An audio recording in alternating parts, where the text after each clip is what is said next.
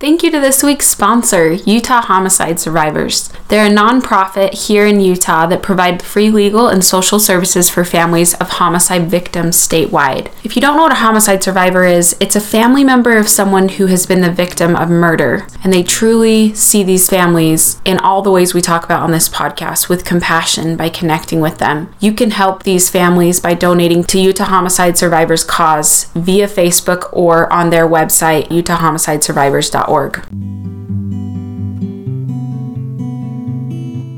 to I See You, a podcast where we advocate that compassion and connection save lives. They also make life pretty cool. I'm your host, Julie Lee. I See You.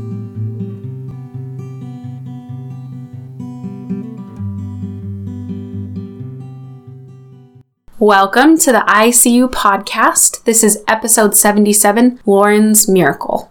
I'm trying really hard to play it cool, but let's be honest, I've always been pretty bad at that, at being cool. So let's just get this exciting news out there that I'm super excited to tell you about. Just over a week ago, I signed a contract with Cedar Fort Publishing and Media to write a book. It's so insane how it just all came to be, and it definitely has felt very meant to be. I have until June 1st to finish my manuscript, and then the book will be coming out in September, which I'm especially excited about because that means the book will be in store in time for Christmas shopping, so that'll be really fun. I'll tell you more about the book as time goes on, but just know that I'm writing it with the same rawness and hopefulness that I strive to have here on the podcast. It will be called I See You, and Cedar Fort will also be selling an I See You bracelet, which is so cool because my bracelet that says I See You is what inspired the name for this podcast, so it's pretty special. It's all been just very magical and surreal, and everything's just kind of fallen into place. Today's interview is with my new friend, Weston Brandon.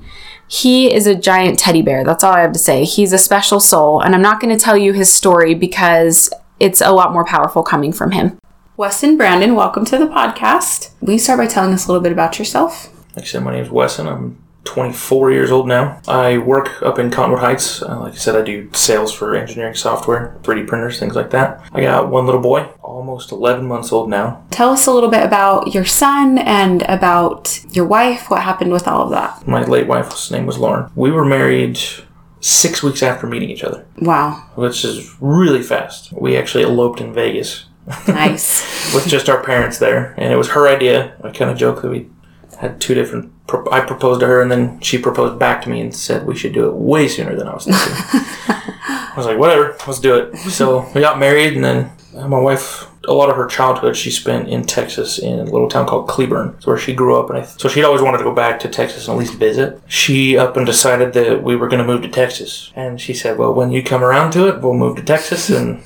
So we moved to Texas. We had a miscarriage to start. So that kind of sucked to start. But then fairly quickly after that, within 2 or 3 months, she was pregnant and this one stuck. Everything was going good.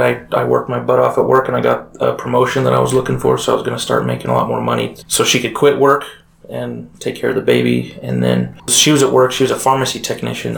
One day she just went to go to the bathroom and... something was trying to come out. Whoa, yeah. And so she called me and she says, hey, something's up. I don't know what's going on. And she went to the hospital to be checked out. They checked her out and they said, you're on bed rest until you have the baby. A week later, the OB was in there checking things out and said that he was kicking her fingers. And so he was coming out breech. And I'm like, all right, we got to do an emergency C-section, get this kid out. Call your husband. We're doing this now. We're not waiting for him. Luckily, my boss let me work from home while all this was going on. And she called me and said, get my butt up there. At the time, I drove an old 97 Dodge Cummins, and it didn't go very fast. And I topped that sucker out going up the freeway to get there. And I got there with seconds to spare before they pulled him out. He was tiny, from his head to his butt could fit in my hand. Looked like an alien. That's not a Gerber baby right there. But luckily for him, he was perfectly healthy. He just needed a little CPAP on his nose to give pressure. And to this day, he hasn't been sick once. Wow. I have nephews that were born at 28 and 29 weeks, and that has not been the case, so that just blows my mind. Yeah. 2 weeks after he was born, she had a pulmonary embolism. Your wife? Yeah. For a few days leading up to that, she had little episodes where she felt like she couldn't catch her breath, but it usually went away pretty quick. And she had issues with anxiety and depression, and she was taking some medications for that. So she thought it was just little mini panic attacks or something like that, right. Which with the stress of having a baby and having them come so early and all that we're both really stressed out, especially about how we were going to pay for all these bills that we're sure, at least that's what I was thinking about being the provider, thinking how I'm going to pay for this kid that's going to spend 2 or 3 months in the NICU now. So it was in the morning. I was working from home. She had another one of those episodes when she was sitting on the couch, and I went and kind of helped her to calm down. And she said she had to go to the bathroom. So I went back into my little office where my computer was and started working. All of a sudden I had this really strong feeling that I needed to be with her, wanted to be by her side for whatever reason. I didn't know why, so I just got up and I went walking in there just to check in on her. She was sitting on the toilet at the time having another one of these panic attacks, and I was there holding her, trying to get her to calm down and catch her breath. Really, I was trying to help her over to the shower to rinse off or something. She told me to call 911 because she thought something was wrong. So I did, and it was while I was on the phone with them that she died. I don't know how long it took the EMTs to get there. It seemed pretty quick, but I did CPR on her until they got there. They put her on a stretcher, hooked some machine over the top of her that did CPR for them, and took off to the hospital. My in-laws were down there. They had sold their house and bought a big old RV that they wanted to travel around in, so they had just sold it and brought us a bunch of furniture, so they just happened to be there when all this happened, which was really fortunate. I called her mom immediately there. They booked it over there in their little pickup truck, and I hopped in with them, and we headed Where was to the baby? Hospital. He was still in the hospital, in the NICU. NICU. Duh. We booked it over to the hospital, and social workers put us in this little waiting room, and we just kind of got periodic updates. And her mom has been a nurse for years and years. She's very familiar with all that, worked in ICUs, worked in the hospital, so she knew kind of what was going on and what the rundown was. I remember when the social worker came in after a few minutes and to give us an update, and they said that they were still doing CPR.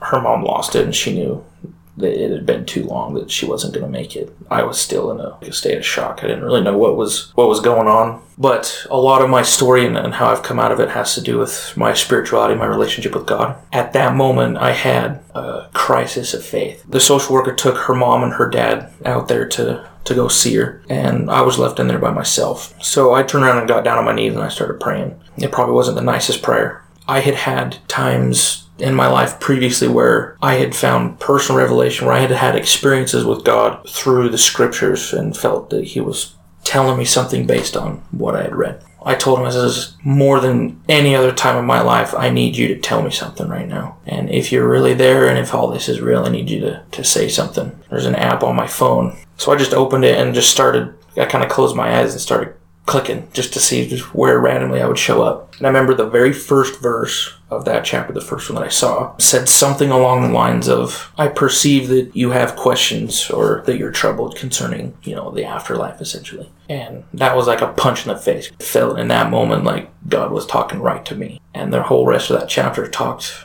about basically the spirit world and what happens there. That is not what I wanted to hear. I was hoping to open up to Jesus raising Lazarus from the dead or some miracle like that. For him to tell me, hey, your wife's going to be okay.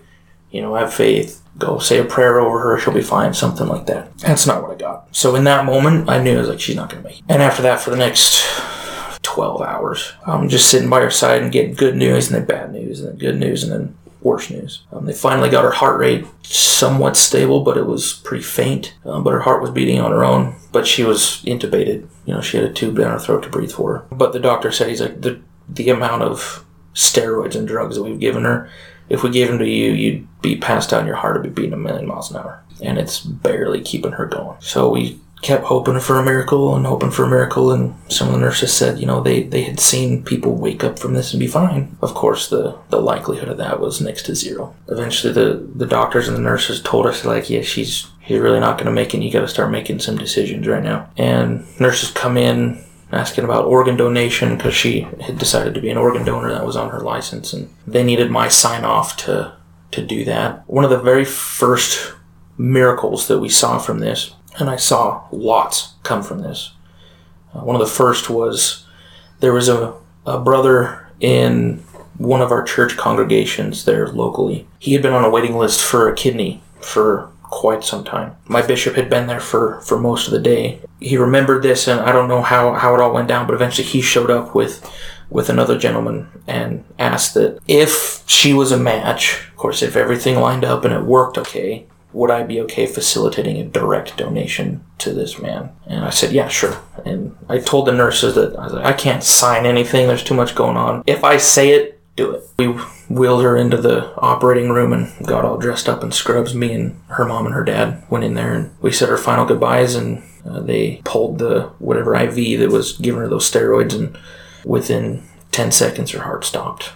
And time of death was sometime after 2 o'clock in the morning on April 12th. Immediately after that, me and my parents drove up to the McKinney Hospital, which from there was 30, 45 minutes. And by then, my son was stable enough that I could hold him. I just went up there and held my son and slept in the chair for most of the rest of the night. Early that morning, it was probably 4 or 5 o'clock in the morning, we went back to my house. When me and my parents, I was just sitting in the back seat. When we pulled up, they were driving my car. I got out, and I remember looking at my house, looking at the front door. It's like it hit me like a semi-truck. This crap really just happened. I kind of lost it there, and I was an emotional wreck from then on. I think up to that point it was all shock, and I was kind of dealing okay and just walking around like a zombie. And then we walked in the house, and I asked my parents to leave me alone for a second. They went in and sat on the couch, and I walked down the hall through our bedroom, and I walked into the bathroom and looked at where it all happened. I really lost it then. I was in the bathroom by myself. I don't know how long. Could have been an hour that I was in there by myself, and I can't imagine what that must have been like for my mom to listen to through the walls, to hear her son crying that hard for that long. My parents eventually went home, and my in-laws stayed there, and they stayed with me, and I worked kind of on and off from home a little bit, but ultimately my boss called me. He's like, obviously there's no way you can hit a quota right now for sales with what's going on, so they were gracious enough to let me step back. And coming back to the miracle that I was talking to you about the organ donation, that next day when I went up to the hospital again, I got a call from my bishop, and he said they ran the tests on the kidney and everything, and it wasn't 100% match, but it was like 90%, and it was well within the boundaries that they have to give it a try. I remember when he called me and told me that, all of a sudden this feeling came over to me like this was supposed to happen.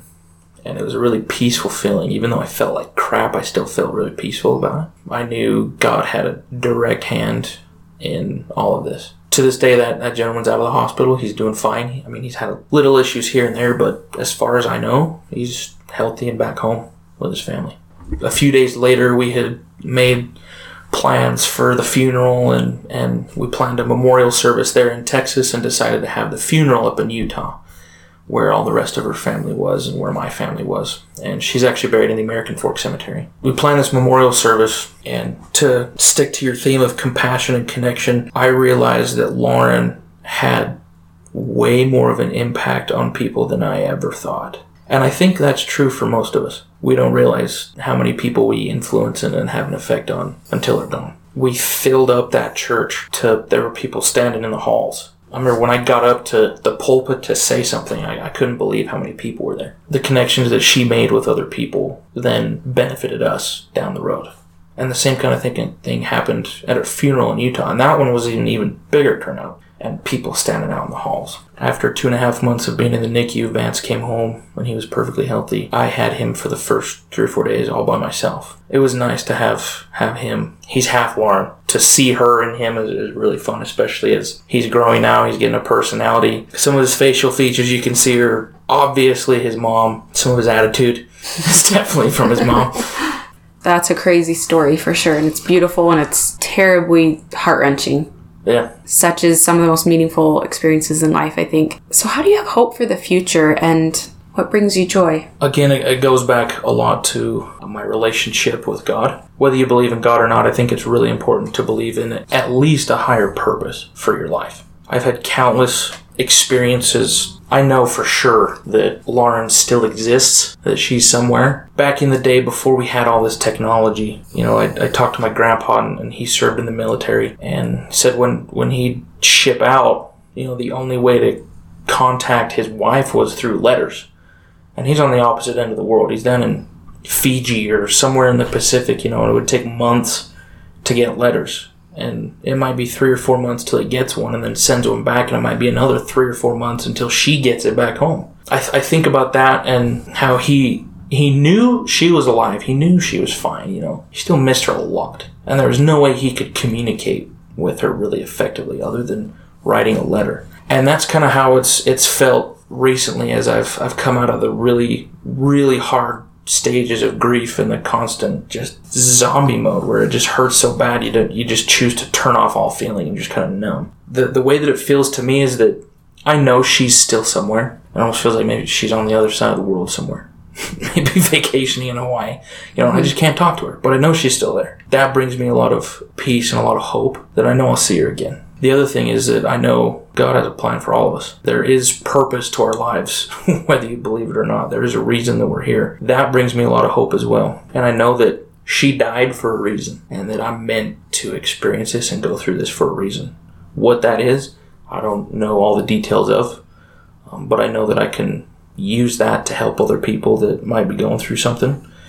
And hopefully some of your listeners can glean something out of what I've experienced, what I've shared. Just with what's happened in my life recently and meeting my now fiance, that whole experience has been a huge testament to me that God still has a hand in my life. With how well my family has accepted my fiance, how well Lauren's family, with the exception of some cousins here and there, but her parents at least have accepted her with open arms. And that's another miracle through all of this, and something that's really cool to look at in hindsight is my father-in-law lost his first wife when she was the exact same age as Lauren. They were both 25 and I think 3 months old. Exactly the same age when they died. He didn't have a child like I do, but he went through the same thing. And then he met his wife now, my mother-in-law, just a couple of months after his first wife died. They were married a few months after that. I think it was 6 or 7 months after that. They've been on the other side of the table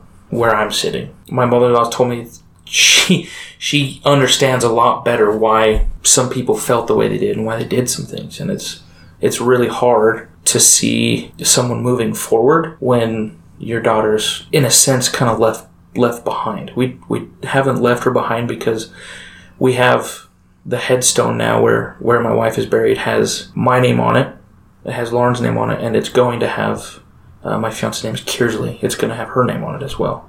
And then my son's name on the back, and then if we have any kids in the future, there'll be their names on the back as well. In our house that we're going to be moving into soon, I have a credenza its whole purpose is for photo albums, certificates, award, whatever that was attached to Lauren and her accomplishments and our memories of her goes inside this credenza in the drawers or in the cupboards. And then on top, there'll be a picture of her, and I got a duplicate organ donor bronze badge that's going to go there as well. And then another one of those, the original, is going to be embedded on. Even though we're doing all that to show that we still care about Lauren, it's still hard for them. But I know it has helped because my mother-in-law Jen said so, is that we've been open with them and haven't intentionally or unintentionally left them out of things. Vance still goes and spends time. My son Vance goes and spends time with them all the time. He'll go over when Kiers and I want to go on a date or something, or go for a trip or something. Sometimes he'll spend overnight with them.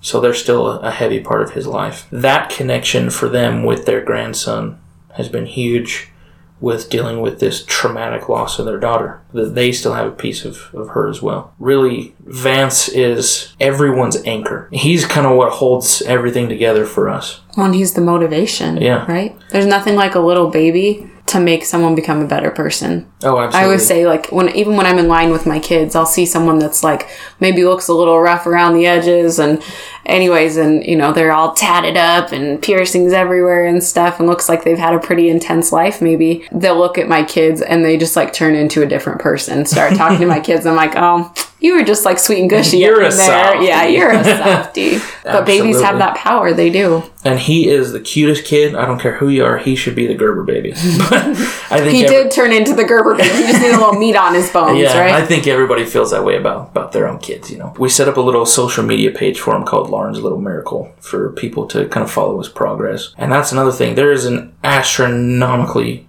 larger amount of people that care about him because of what we've gone through than otherwise would have. And there's people that we don't even know. They've never met. That are kind of, in a weird way, really invested in my son's progress. Like, it kind of weirded me out at first. I'm like, why do you care? But again, it speaks to that. The story and what happened is, it is a heart-wrenching thing, and it makes people appreciate what they have. Their family, their kids, their spouses. I just hope people can see, like, I've been through some really, really hard stuff. I was 23 years old when I lost my wife. I didn't plan on that. I didn't plan on being a single dad. I sure as heck didn't plan on being a widower. I didn't plan on having to move back in with my parents so that I could just survive. I stayed in my parents' basement in my old bedroom from high school. And so they could help me watch bands, and I could slowly start getting back into the swing of things and getting back to work. And I've had so many people offer me so much help. And it's because of those people and their compassion for me that's allowed me to get back on my feet. I'm back working full time now. My fiance Kiersey, she comes over every morning, and I leave Vance with her, and I go to work during the day, and then I come home, and she's there till we go to bed at night. It'll be really nice once we're married and we don't have to do this whole swapping thing, and we can just live in the same house together for permanently. To your theme for your listeners is huge. That the only reason I'm doing as well as I am, like I said, I still have hard days. Specifically yesterday was another one of my sucky days. I left work early because I just couldn't function. But the compassion that people have shown me has helped a lot. And it's helped me be able to step back enough to look at my own view of myself and my own self-worth. How we view ourselves and where we base our self-worth from is a huge factor in how we get through trials like this. When I lost Lauren, a huge part of who I was gone. If you think of self-worth as a castle or walls that you build around yourself, a lot of what I built was based on the things that I had, the things that I'd accomplished. It was my marriage, my relationship with my wife. It was my job. It was my house and my possessions, the things that reflected how I provided for my family. When I lost Lauren, almost everything that I built my self-worth on had a cannonball go through it. Since then, I've had to start retraining my brain to think positively again, to stop focusing on negative extremes and think of positive realities. My brain now immediately goes to worst case scenario, because this situation taught my brain that worst case scenarios can happen. You sound like you've done some PTSD therapy, my friend. I had definitely, one of my good friends, he's a professional grief and addiction counselor. And that was another thing to compassion and connection. I had that connection with, his name's Jason, and he offered to have sessions with me free of charge. Wow. So I've seen him at least once a month, and I still do that. I used to think counseling, therapy, what have you, was kind of taboo, and I don't need that. Now that, like I said, my self-worth had cannonballs go through it, he's helped me to be able to see some of that, and I think that's a huge value. With his help, I've been able to start learning where my brain falls when it goes into survival mode, and what I need to do to get back to what I coined as thriving mode. Because before Lauren died, we were thriving. I was doing really well at work. We had a home. We had everything that we wanted. Life was pretty much perfect. I had no complaints. All that was taken away, and so with work, I wasn't performing like I used to, like I did before I even got the promotion. I was not doing too hot, and my brain starts thinking, okay, well, worst case scenario, I'm going to lose my job. So I got to start preparing for that. I'm a terrible father now because I'm broken and I can't make money. I'm not a provider. So I got to start preparing for what's going to happen to Vance. And I start going into this tornado of negativity, and to pull myself out of that, what Jason had me start doing was every time that I catch my brain going to a negative extreme, I replace it with 3 positive realities. And I step back outside myself, like, okay, no, what's reality here? What's really going on in a positive way? When I start getting stressed out, my brain goes to those negative realities. I stop and I think of my 2 or 3 positive realities of that situation. I love that, because that's such an applicable tool that people listening are like, okay, I can do that even if you've never been to therapy. And I 100% agree with that in my own healing process. And it applies to people that haven't been through trauma. They just struggle with self-worth in general. Yeah. They have self-esteem issues, whether they've just for some reason learned to think that way through their habits, or something else has happened that's kind of triggered that. Even over the past week or 2 of doing this, I've noticed my brain starting to react on its own with those positive realities. It's starting that kind of almost muscle memory. Starting to do that, my performance has started to come up a lot. There's measurable metrics that I can track for myself that I'm doing better because of what I've been doing. If you were to leave a message with people who are in the middle of a struggle, they're not on the other side yet, what would just be some final words you would leave with them? You got to realize that it's not permanent. You're in it, and you're probably going to still be in it for a while. I think there comes a point where you got to make a decision. Are you going to allow yourself to stay down in this hole? Or are you going to stay in this filth of self-pity? And not to sound rude or harsh, but at some point you've got to pull yourself out of that. And having connections with other people and using their help to do that is crucial, I think. I don't You think have that's... to accept help. You have to accept help, and you have to be willing to ask for help when you need it. Mm-hmm. Because that is not the first time that's been said on this podcast by very successful people. You cannot deny help either. Something that I realized was a huge side effect of my own pride was that I'm going to do this on my own. I can get this done. Telling yourself that you're strong enough to deal with it is definitely healthy, but also realizing that you can't do it alone. You shouldn't do it alone. You don't have to do it alone. And you also never have done it alone, actually, so... Yeah, you never have... We get a little big for our britches sometimes. We do. I don't know everybody's upbringing that listens to your show, but I guarantee if they look back at their lives, whether they had a healthy family life or not, somebody somewhere has helped them become who they are in positive ways. Negative ways too, but definitely positive ways. And I think that's my message, is that if you're in the middle of a crisis, you got to realize that it will get better, but it's going to take some effort. This isn't permanent if you don't let it be. It's up to you. Take help and ask for help, because there's people that want to help you, but if you don't tell them what you need, they can't do anything. You got to be vulnerable enough to allow people to help you and humble enough to accept it. And let people see you. Mm-hmm. We talk a lot about seeing other people, but you have to allow yourself to be seen. You have to open up to somebody. You can't deal with this on your own. So yeah, that's a really good way of putting it. You got to let people see you well enough that they can help. Weston, thank you so much for being on the podcast today and sharing your story and your light. And I'm so glad you are where you are. Yeah. I'm sorry for the things that got you here, but I'm glad you're where you are now. As much as it sucked, I wouldn't change it. Yeah, that's what's weird about crap like that. Yeah, I'm a stronger and I'm a better person because of it. I hope I never have to deal with that again. Amen. Man, life, yo. It can be crazy sometimes. I love Brandon's vulnerability and driven nature. Thanks again to our fabulous sponsor this week, Utah Homicide Survivors. If you want to hear more about what they do, make sure to go listen to episode 71 on the ICU podcast, this podcast. That's an interview with their founder, Brandon Merrill, who's an attorney. They provide free legal work to family members of murder victims, and it is truly compassionate work that they do. Please go ahead and, if you can, donate to these families in need at utahhomicidesurvivors.org. Thank you guys for listening. I love you so much. My name is Julie Lee, and I see you.